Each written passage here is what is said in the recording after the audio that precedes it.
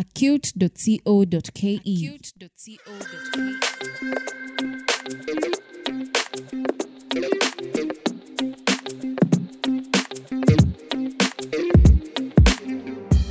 Hello guys, Proactive is the show. Welcome back 2021. Happy New Year to all of you, and we are looking forward to educating you more and more this year. Sipole. What? Hey. Officially, I'm done with introducing the show. That was just for today. That was a good one. Thank you. That was just for today. That was just for today. Next week, No. As it is now, Elsie is the official introductory supervising committee for all the episodes. Nimekutafutia tu role mpya, tutaitengeneza tujue venye inakaa. Yeah, but welcome back. Thank you. How have you been? Been good. Happy New Year. Happy New Year manze. Well, officially ni ile tunasema tu officially kwa podcast. Tumerudi, yeah. Back with a bang. How was the holiday? The holiday was amazing. But we are lazy bums. Yani we are here in February talking about holiday. So you know January and it's blues, you know. Tulikuwa tafuta hiyo do yenye tulikula December. Exactly. What did you do for the holidays? Simi nilienda ushago.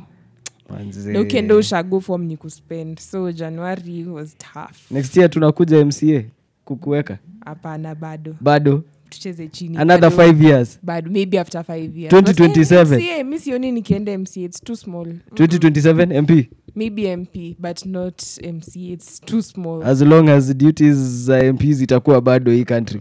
Yeah, we'll see. We'll cross the bridge when we get there. Maybe 2047. Yeah, but I think it gave us a good time to relax and reflect and figure out what we really want to do with the show moving forward. Big thank you to everyone who's been giving comments, suggestions, queries over that time, just to help us think through and improve the show. Mm-hmm. Other than that, my holiday was just another holiday. I was working throughout the holiday. Mm-hmm. So throughout on Christmas and on New Year. As a matter of fact, ilikuwa either 25th or 26th, mimi nilikuwa job. And then with COVID in the mix, there wasn't much of traveling. Yeah. So hata hiyo ushagua tu kuenda. Tulikaa tu kwa nyumba. Sawa, tuni live. Nikabai kuku. Ukakula. Kakula. I've gone out a few times. COVID protocols ni za watu tu wachache. Why would you say that? I swear to God, I've been walking around, manze. I remember around November or December, Yeah. I go to Kibera and I look weird with a mask on. I'm not saying... the problem with saying things nowadays, everybody will now use that against me. Oh, why are you hating on people from Kibera? But it wasn't like that. I just walked around with a mask and I was looking weird. Like I looked like the odd one out. Kenyans are tired of the COVID protocols. Manze. Kenyans are tired. So it was even worse when I went to somewhere past Nyahururu. On your way to Maralal. Manze, mask hata haziuzwi. It's not like a business there. Yeah. Stop over place ya nyama, nothing. Hadi wanatuambia ndio wamekuja kutushika juu si ndio tumevaa mask. Yani I will tell you, I don't know,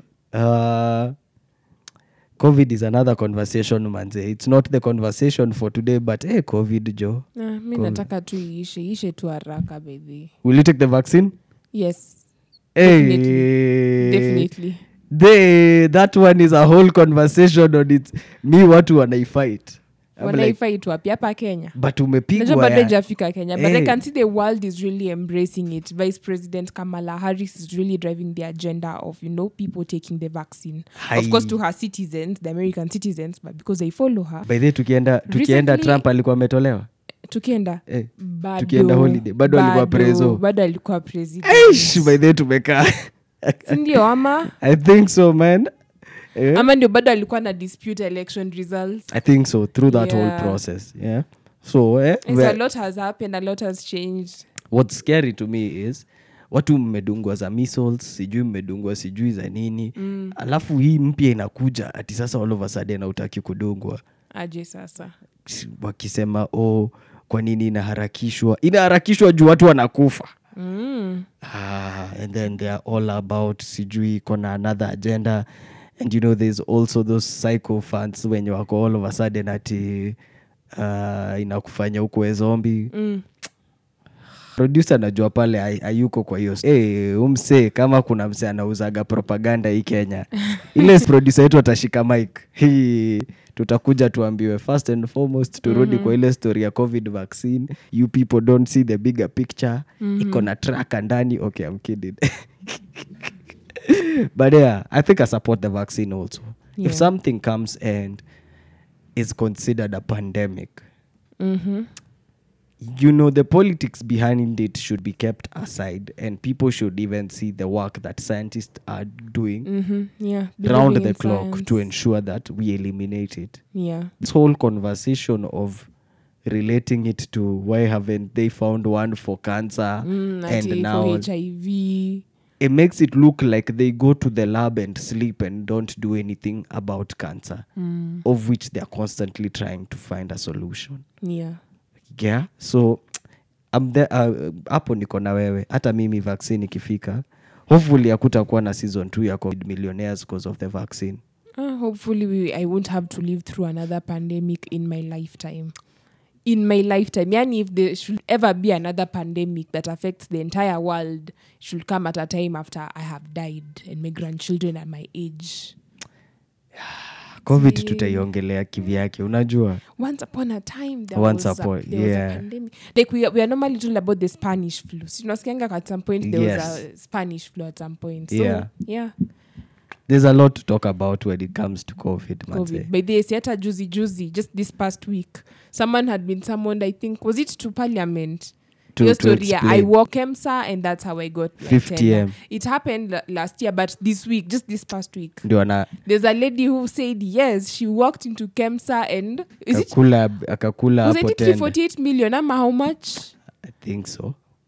I think ya 50M ndio ilinikasirisha ati alikuwa tu anapita akaona watu wamesimama wakipiga story. Yani tunakuaga tumebeba ufala. Sikuzi nikipitia kwa hiyo barabara naangalianga hiyo Banze, I passed through that place enough times banze.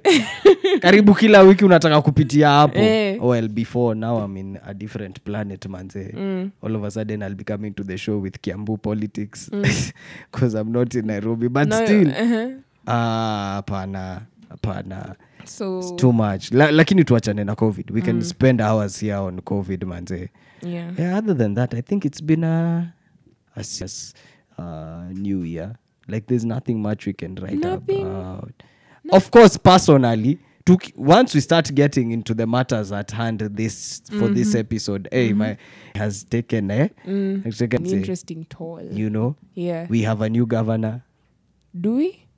Well, Nairobi. She has taken up the role of a governor. Whom is she deputizing? I have no idea. So are we going to have by-election? Not really by-elections, but a fresh election for Nairobi governor? I don't know. Are we having by-elections? We were supposed to have because IBC advertised. But now we don't know what happens going forward. Because, of course, I'm aware that there are candidates who decided to vie, who they expressed interest in the position of governor. We have Bishop Margaret Wanjiru. We have Dr. Miguna. Yes, Bana. Endorsed by Third The general is back into the... the race. We have, who else? I think... I heard something about, is it John Kiarie, who was to resign to also... As an MP? Yeah. No way. Yeah. You know, but IBC ili announce kitu. Yeah, IBC only announced, and there are people who applied. There was even a deadline. There was even a deadline, and I think I saw a tweet from IBC confirming that they have received names of applicants. Kidogo, there is all of a sudden kuna deputy. And then boom, a deputy has been sworn in. Nairobi residents were not aware. They were not consulted. This is our governor. Why didn't we get an opportunity to have a voice? Former governor akalala hospitali. Former governor kalala kamiti enyewe ameona siku refu bana.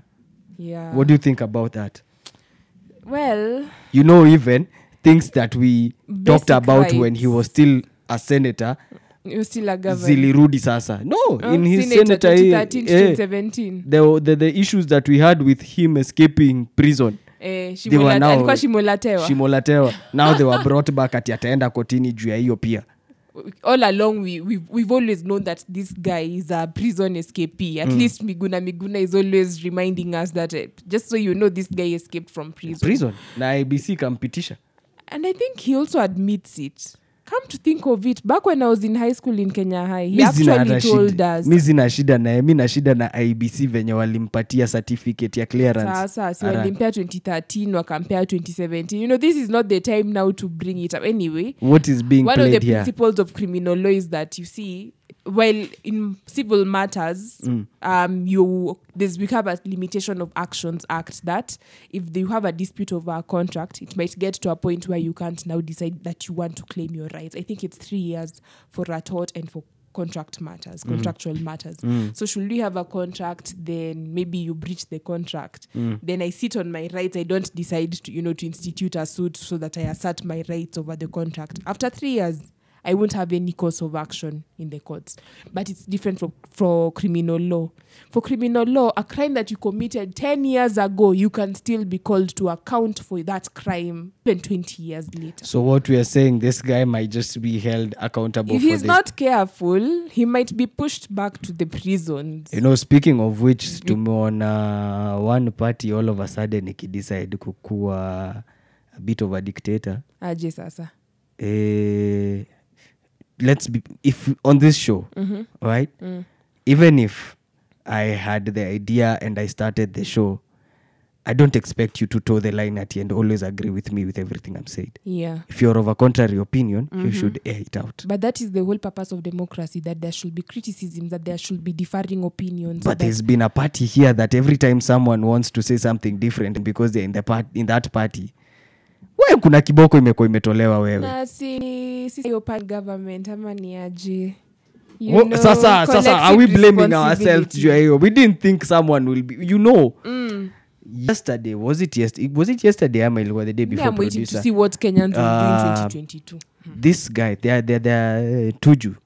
Tuju was like telling Uasin Gishu, I think Uasin Gishu MCAs, petisheni hiyo kitu ama muface disciplinary. Petisheni BBI ama muface disciplinary. Niko like, imefika that point that I can be in this party, but if I don't agree with what they are saying, I'll be, Murkomen alipigwa hivyo tu inje kwa sababu ya kuko of a different opinion. Kangata thought that he would be, and he was happy for that period of time. Until he wrote a letter. Shida yake ni kwa hiyo mail hakuandika deads pale chini. Geka deads za maana hapo ndio, kaambia watu anaambia mdosi wake kuja Mount Kenya ni kutriki, kuja uongee na watu wenyu. Kwa sababu kuna venye naona kwa ground, sio kupoa. Hiyo ikamfanya atolewe. Na ikafanya hadi EACC officers were sent to his farm on a Sunday. I think it was on a Sunday. Surely. Why? Is it the case now with all our parties? Is it that point? Because I know I haven't, for ODM, they just haven't done it yet. But I know very soon they will. But even the ODM officers are not officials, members, they're not really allowed to disagree.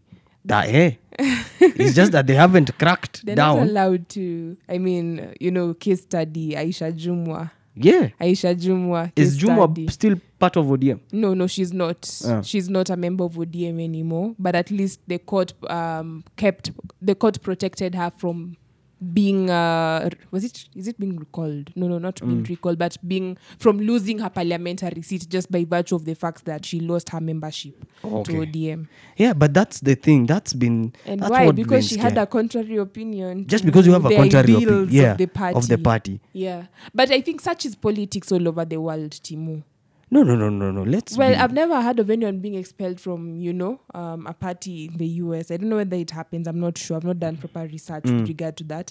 But, whenever we have Republicans voting against Republican stand, it becomes news. Yeah. Like we had 10 Republicans voting to impeach Trump. And, it became a story. How do you try to impeach Trump? He was our candidate.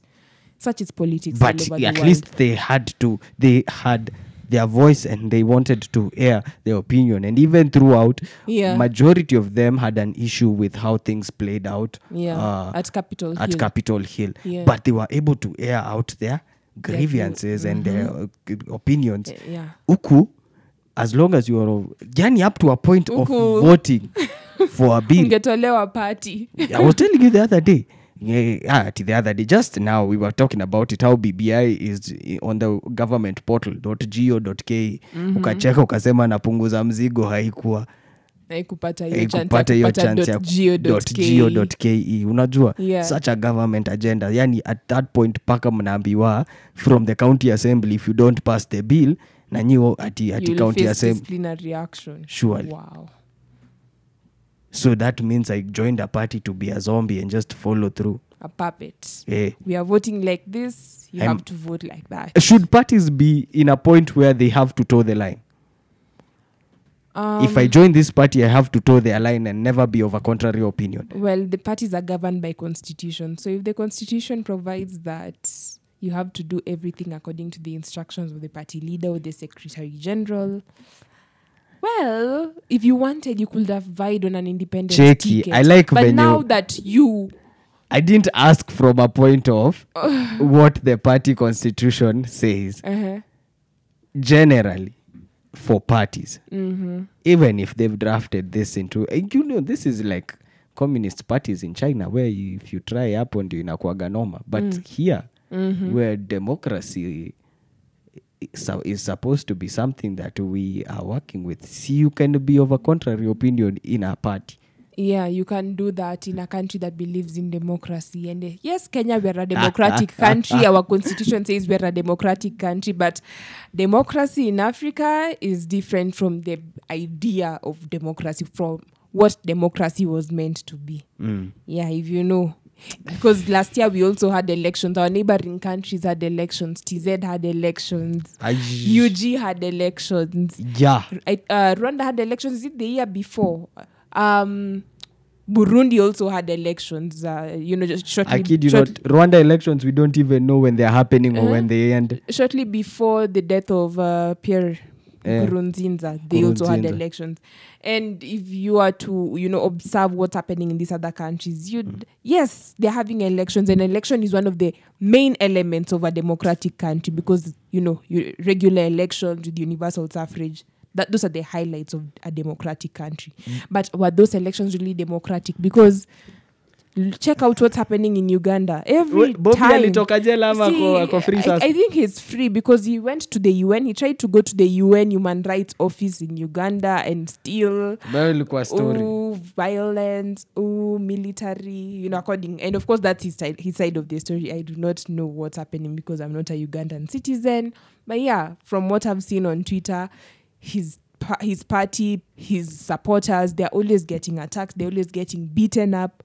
People are suffering. For sure. Yeah, so democracy in Africa is not really what democracy was meant to be when that word democracy was coined by whoever coined that word.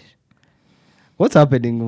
What have we missed out? Kenya. In terms of, while we were on holiday, while we were away. What else have we missed out? It's been a crazy 2 months. President Trump.